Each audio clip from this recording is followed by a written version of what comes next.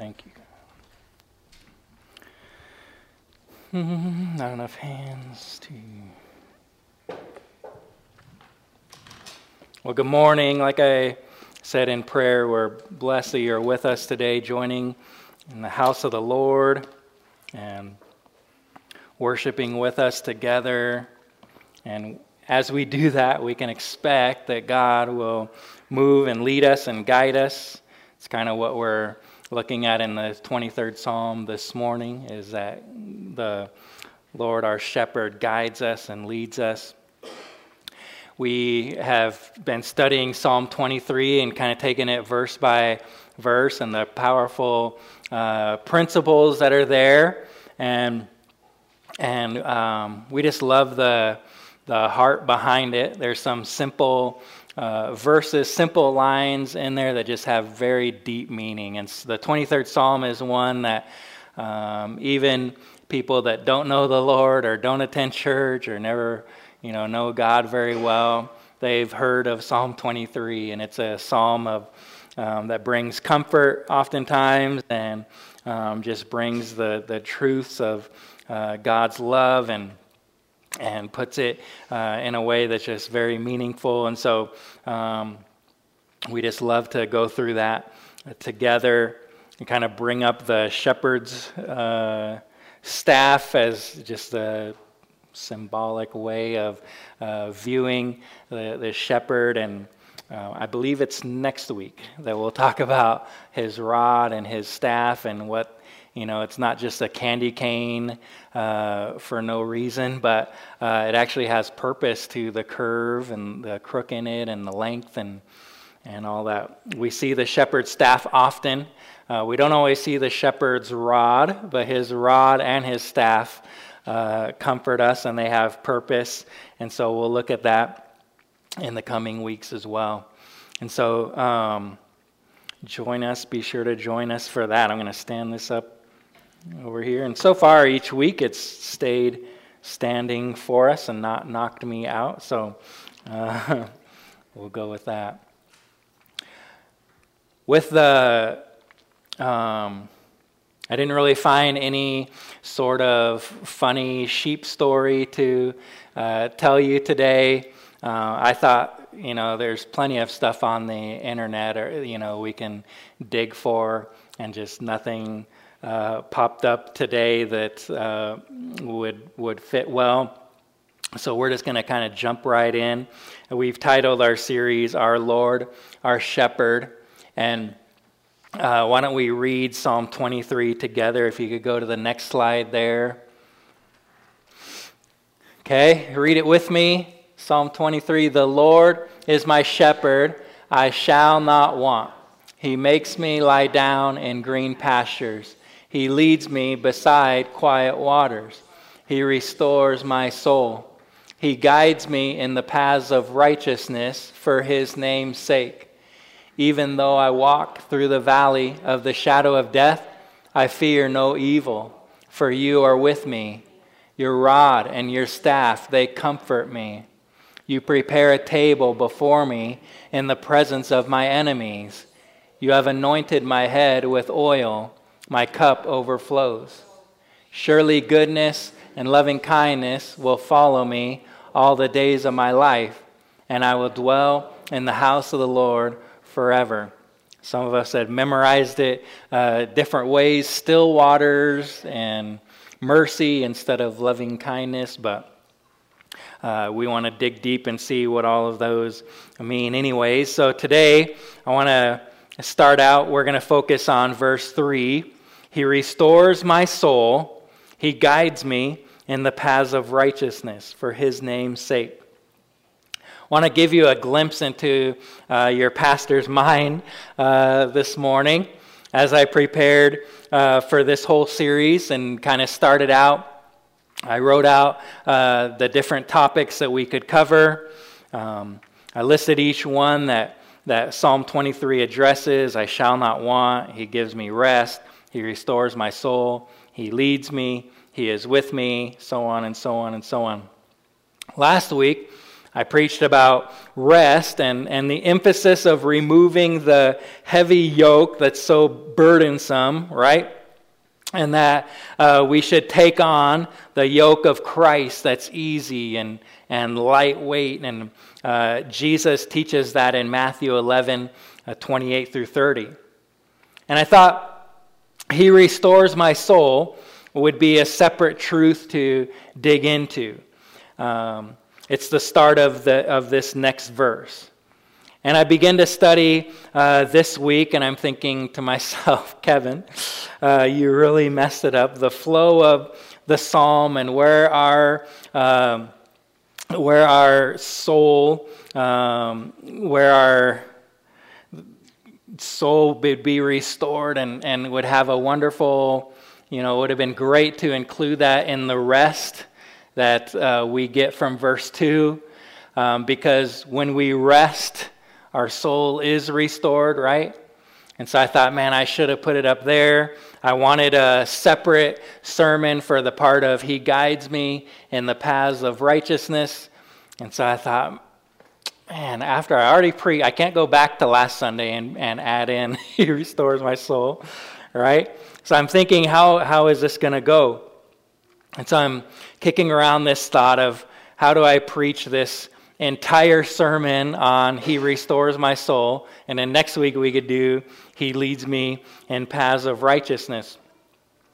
But then I got to looking a little closer at the verse, and where it says, He restores my soul, there's a semicolon, and the New American Standard, or actually the King James has a colon there. The New International Version and the ESV, I believe it's the English Standard, it's the one that's in your chairs there. They put a period after He restores my soul, and then He guides me in the paths of righteousness. Okay? This may be one grammatical tool that we may just kind of skip over and not think, it's not that big of a deal. But this shows the difficulty that when you're trying to take a Hebrew language of 2,300 years ago and translate it exactly into the English language and still try to get the message that David, the psalmist, is getting across, is trying to teach us here. This kind of shows the difficulty. Do we add a period? Do we put a colon, semicolon? For us that don't really care a whole lot about English, I usually don't really look at it a whole lot. But I looked a little bit deeper here. What is David trying to say? And the most important part, what we do know about what David is trying to say, is that verses 1 through 3 are one thought. And then there's a break before verse 4. And so this complete thought, we want to take a look at that. That after restores my soul, there's not a sentence break or a paragraph break. Okay, the colon or the semicolon placed after restores my soul, it's placed there to link the two thoughts. He restores my soul and He guides me in the paths of righteousness. Okay. In the English grammar, again, I had to look this up. I'm not a perfect English teacher here, but the colon has a variety of uses, and here it would be connecting two related sentences. The semicolon, which this translation uses, the semicolon is very similar, and it is used to connect two independent but related clauses. And so here's what David is teaching us today, okay? All that to say this. Once we are content, and once we are rested up, and once we are nourished, then our soul is restored. And we are ready to be led down the path to right living. Our shepherd cannot lead us in the paths of righteousness if our souls have not been restored. Okay? If you're taking notes, I put that in red. I think I even gave it its own slide if you go to the next one. Our shepherd cannot lead us in the paths of righteousness if our souls haven't been restored, if they're still corrupt, if they're still wandering, if they're still wanting to do their own thing, if they're still influenced by other habits, addictions, other relationships, okay? The rest and nourishment that he gives us while we lay in green pastures beside the still waters, it has the purpose of restoration. We're not just sitting around, okay, calling it a lazy day, just sitting there doing nothing, okay? God is working in us.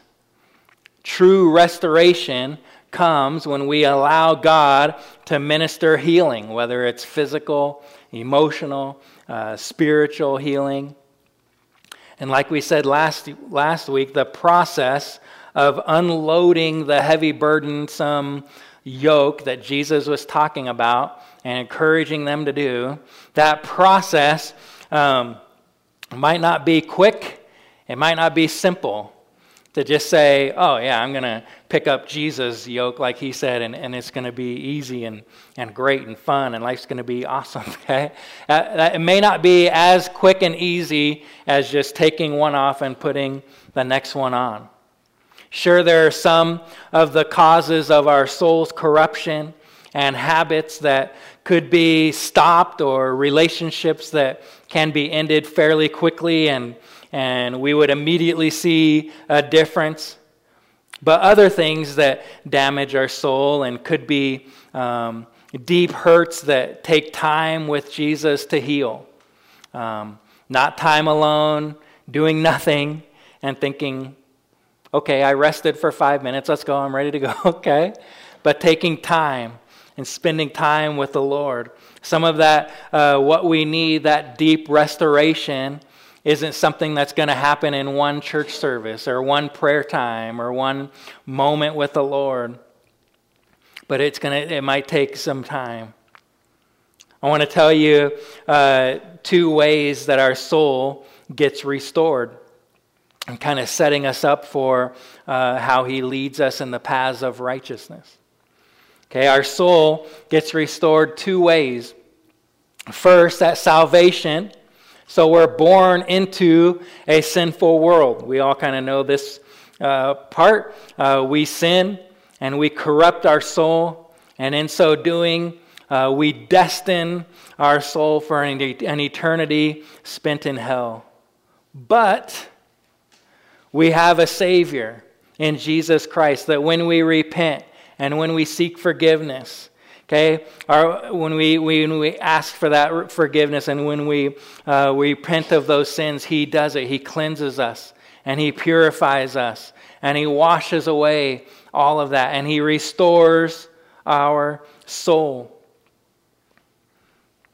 It is then that we're no longer destined for hell, but destined to spend eternity with him in heaven. The second way that our soul is restored is when life's trials and problems, either brought upon by our own bad choices or the choices of others. Life is hard. It's not fair. I would often tell young people that. I want to promise you that becoming a Christian will solve all your problems and life will be smooth and easy. But it's not always that way, because the choices that we make are choices that others make that influence us. Life is hard. Life is not fair. I think, Cindy, we just had a conversation about that this morning, right? Life is not fair. Even the most perfect Christian, the very best sheep, is going to go through some times that our Lord and our Shepherd will stop us and say, you need to rest. You need to take a moment. Come over here near the green pastures. I got some quiet waters that's gonna, your soul will find restoration there. And once our soul has been restored, we're ready to go again. We're ready to go. We're ready for action. We're not supposed to sit and rest. Jesus doesn't tell us to rest your whole life. No, he has a great commission for us. He has things for us to be doing and purposes in our life. But we need to remember there are times that we need to stop and rest. Okay?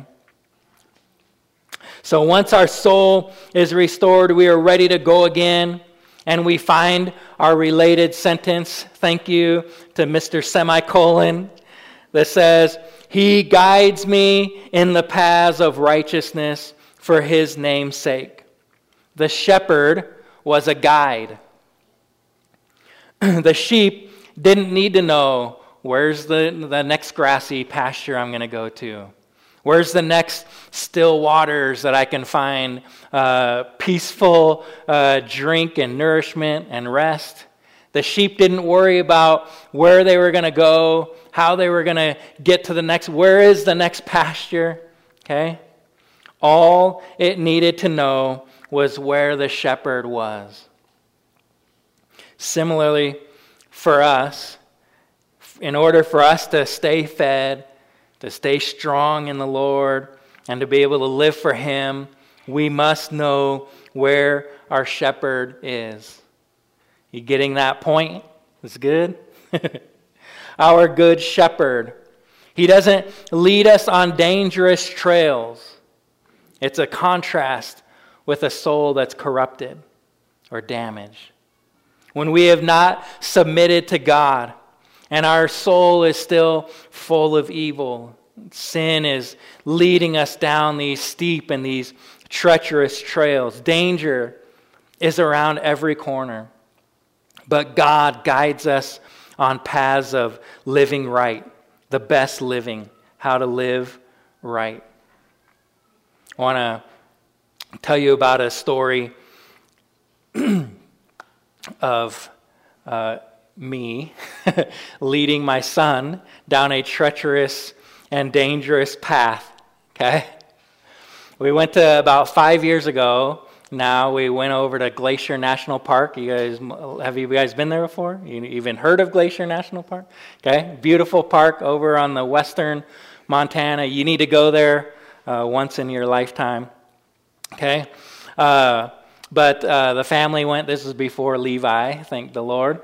But Ben was probably 11 years old, and we're going on this hike. I would tell you, I would be open to let you know where it was, but I can't remember, and I couldn't find it in my pictures and stuff. But we had stopped, and there's a creek running down, stream. Sometimes it would be a creek, sometimes it would be a stream.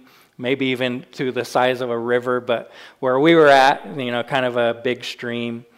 And we got off and we're kind of walking through, and they have nice paths, and they have like decks that you can walk out on, walkways with good, strong boards that you can walk on and get out and you can see it.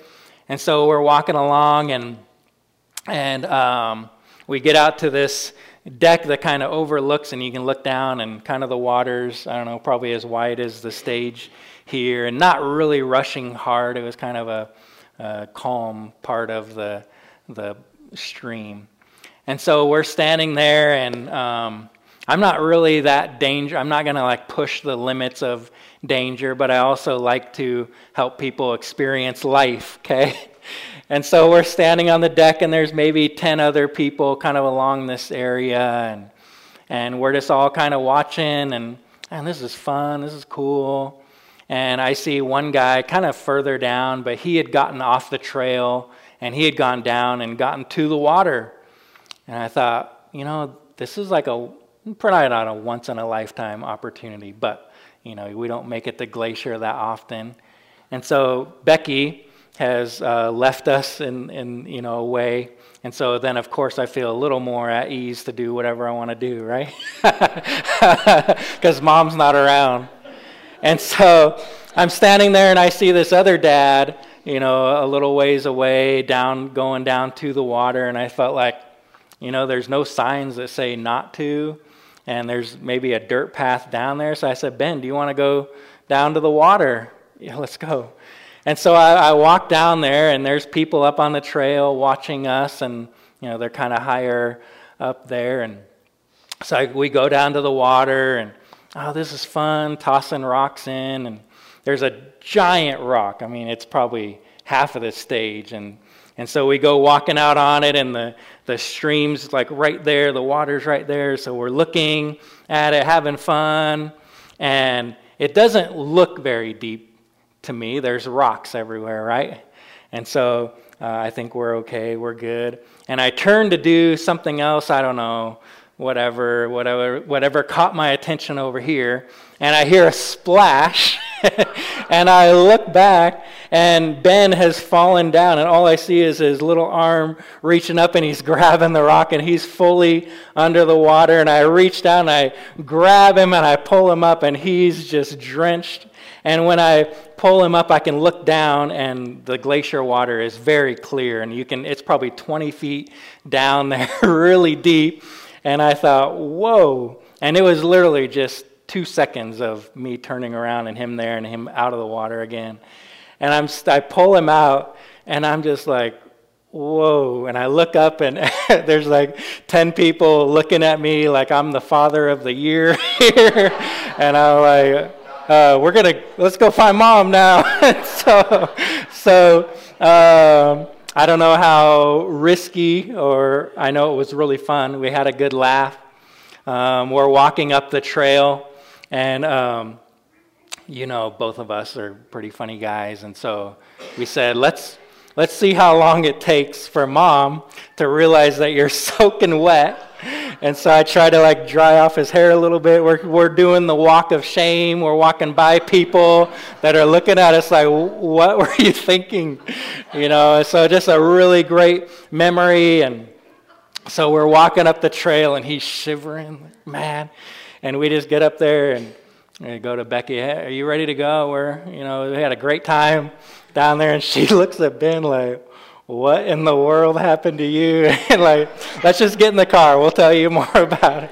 Okay, so she figured it out right away, really quickly. And so, but, how it pertains to our story and our message today is that I, as a father, Ben is right over there. Sweet, awesome. I didn't know you were over there. Did I tell the story accurately? Okay, good. But when we lead on our own and our selfish motives, and whether we call it sin or evil, there's so many things in life, right, that are going to grab our attention and distract us from staying on the path of righteousness like all the other people who are up there and stay dry and safe and alive, okay? But I wanted to be a little bit dangerous, and I wanted to have a little more fun than just observing how amazing the stream was. Man, I wanted to be on that. I wanted to be in that and take it in. But then danger comes along, right? The shepherd knows the path that is established. He knows the path that's flat, that's the straightest, that's that's going to lead the sheep to the best thing for it, right?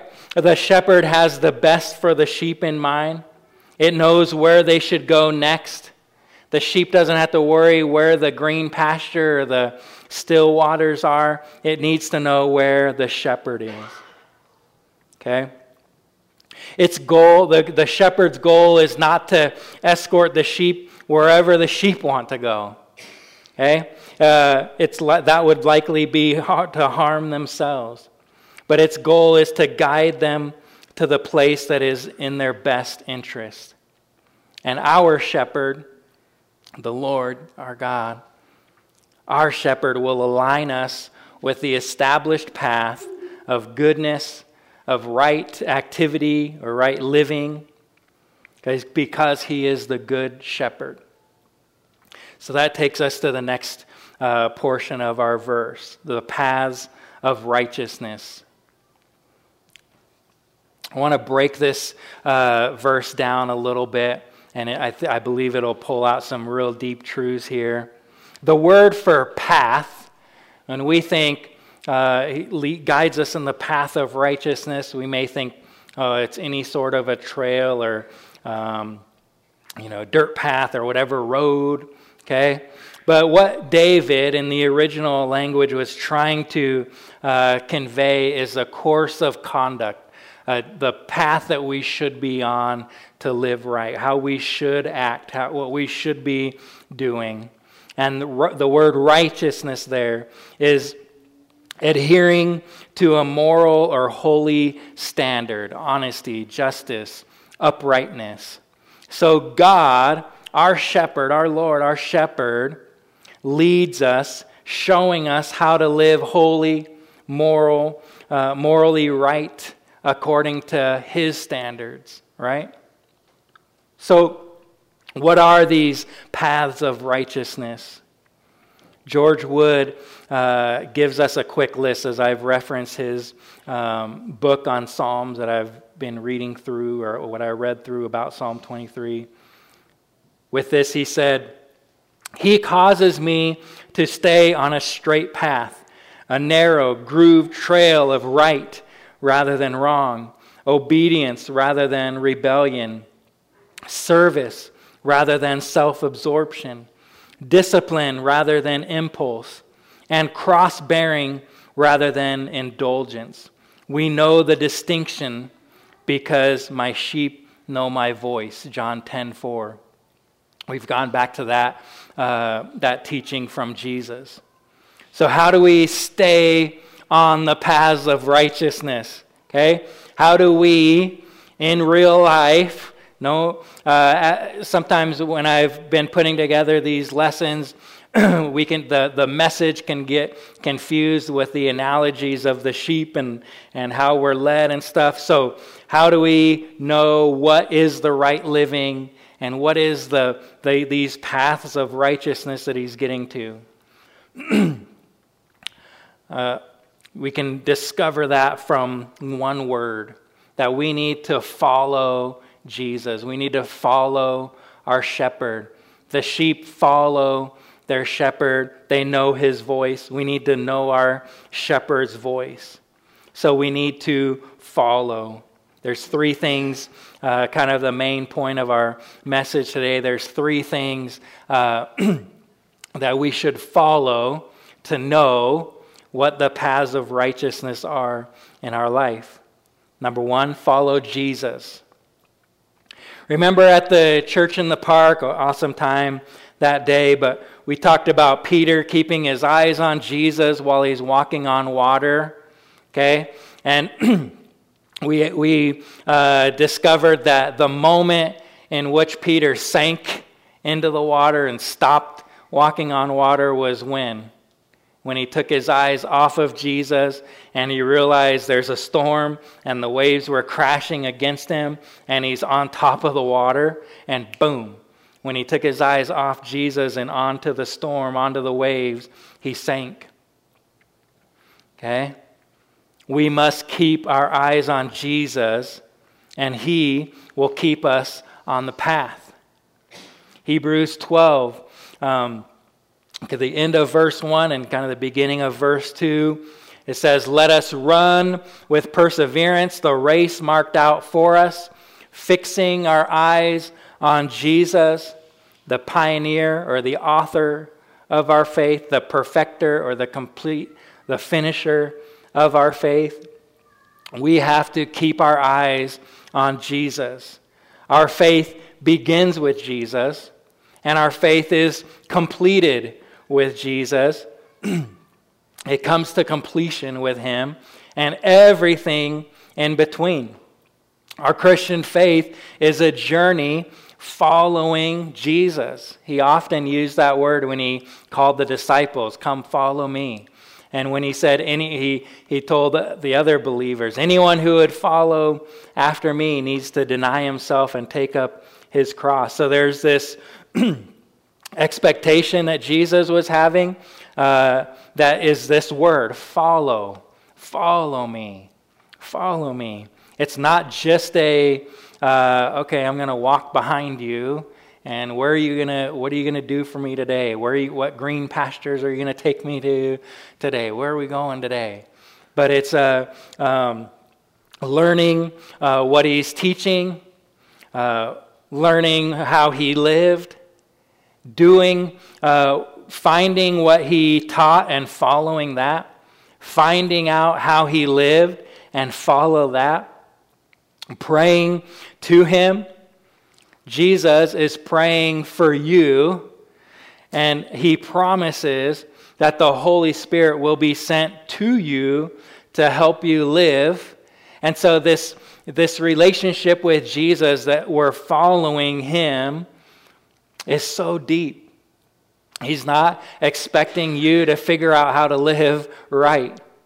Okay, he's saying, come, follow me, and all these things, all the promises are there for us. And above all that, the Holy Spirit is sent. And above all that, Jesus himself is praying to the Father. He's interceding for each of us. So we need to follow Jesus, and we'll learn how to live. The second thing we should follow is the Word of God. Okay? Follow the Bible. Psalm 119, 105, it says, your word is a lamp unto my feet and a light unto my path. The same analogy here. We're walking on a path. And his word, okay, gives us light to be able to see the way that we should go. And it leads us that way. There's some, to get a little deeper, as you're reading the Word, often this is kind of going back to the basics a little bit. Yeah, I know I should read the Bible. I know I should pray and follow Jesus. And sometimes when we're reading the Bible, some things are laid out very plainly. Do not murder. Do not steal. Do not do this. Some of that is very easy to do. Okay, but sometimes there's other ways that we're reading lessons, we're reading events or parables, and we have to figure out what does this mean for me. So we need to study it. We need to read it. Ask the Lord, clarify this in my mind. Help my brain to shut off everything else. I'll admit, there's times that I have to read a verse 5 times in a row because I'll read it, not understand it, my mind's somewhere else. I'll go back, read it again. What did I just read? I don't remember. Let me go back and read it again, okay? We have to discipline ourselves and say, okay, I got to figure out what this means. What is it saying? How is it supposed to change my life? Instead of just zooming through, and if something we don't understand, I'll just, whatever, we'll figure it out later. Okay, no, we need to study, pray, ask the Lord. Be in a study group with others, okay? We have a few going on in our church here, and I know there's others that meet and discuss it, okay? If none of those work for you, come to the church during the week. Come talk to me. Buy me a Pepsi, and I'll chat with you, okay? Steve comes in, and he brings me a Pepsi. We sit in the lobby and have a good conversation, okay? I'll meet you at a coffee shop too, but I usually have Coke, or I think the Garden Gate does Coke, right? So not a huge coffee guy, but we'll meet there too. But here's the point. The third one, you need to follow others. If you're not understanding the Word, the Bible that you're studying, man, try to find someone that you can discuss it with. Right? Try to study with others. Find other Christ followers who you respect and who you know are living right, and follow their example. Proverbs 27, verse 17 says, as iron sharpens iron, so one person sharpens another. When we talk to one another and we are discussing, a truth from God, what's going on in our God, what's God doing in our lives, we're having those conversations, we're sharpening one another, and we walk away like, man, this is a good conversation. My faith was built up in that moment. 1 Thessalonians 5, verse 11, Paul says, encourage one another and build each other up. Okay? When we encourage each other, we all know there's not one perfect Christian that we could all go to and say, oh, we're going to follow and be like this guy. Okay? That is Jesus Christ. Being a Christian, the word Christian actually means follower of Christ, like Christ. That's who we need to follow. But there's other people just like us in the world that we can follow and we can work with, that we can be with, that we can learn from, that's going to help our faith grow, and it's going to help us to live right and be on this path of righteousness. Paul told the Corinthian church, follow my example as I follow the example of Christ. He wasn't being arrogant to say, look at me, I'm awesome, you need to follow me and do what I do. He was saying, look at me, follow what I do because I'm following Christ. Okay? And so as we follow others who are following Christ, we'll be able to see that example and how they're living and be able to grow and learn from them. And so when we do that, I want to conclude in this way, a little bit early, but Steve and if anyone else is coming on the worship team, you could come now. I want to conclude in this way that I hope I don't get too basic for you today, but the beauty of Psalm 23 is the reflection that David makes on his life, his experience as a shepherd, and how it relates to his relationship with God. And there's beauty in the simplicity of it, but how important it was that he made his Lord his shepherd. The Lord is my shepherd, he wrote. And when we do that also, when we make the Lord our shepherd, then all of these promises are true. And here's the result. Proverbs 4:11 and 12 says, I have directed you in the way of wisdom. I have led you in upright paths. When you walk, your steps will not be impeded. And if you run, you will not stumble. When we follow our shepherd down the paths of righteousness, they're going to be paths that won't impede us. They're not going to make us stumble. They're going to make us be straight and well and successful. We can even run and we're not going to stumble. Okay?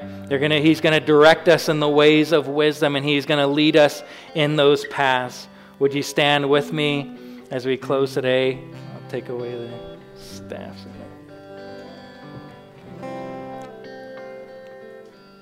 Just want to challenge you guys as we close in prayer today, and we'll end with a song. And I'd love to pray with you if you have anything today that you'd like to pray for. But I want to challenge you today that you're being led in the paths of righteousness, right living.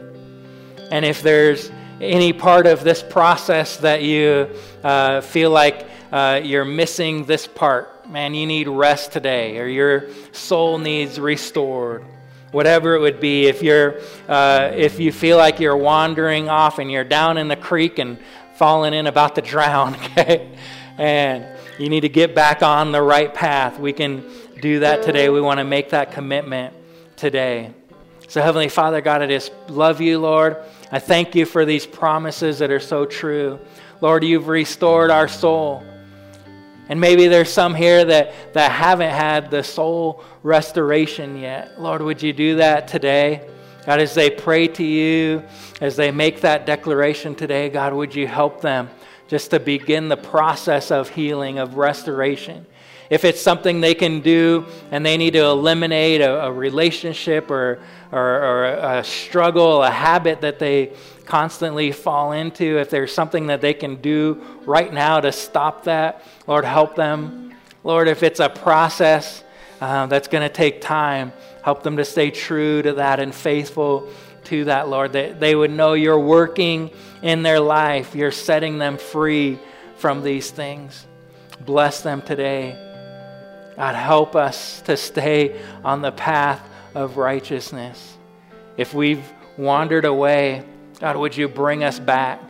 Help us to stay close to the shepherd. Help us to know where you are, and that we would stay with you, God. We love you, Lord. As we close in song, would you just feel free to come up for prayer or pray in your spot there with us.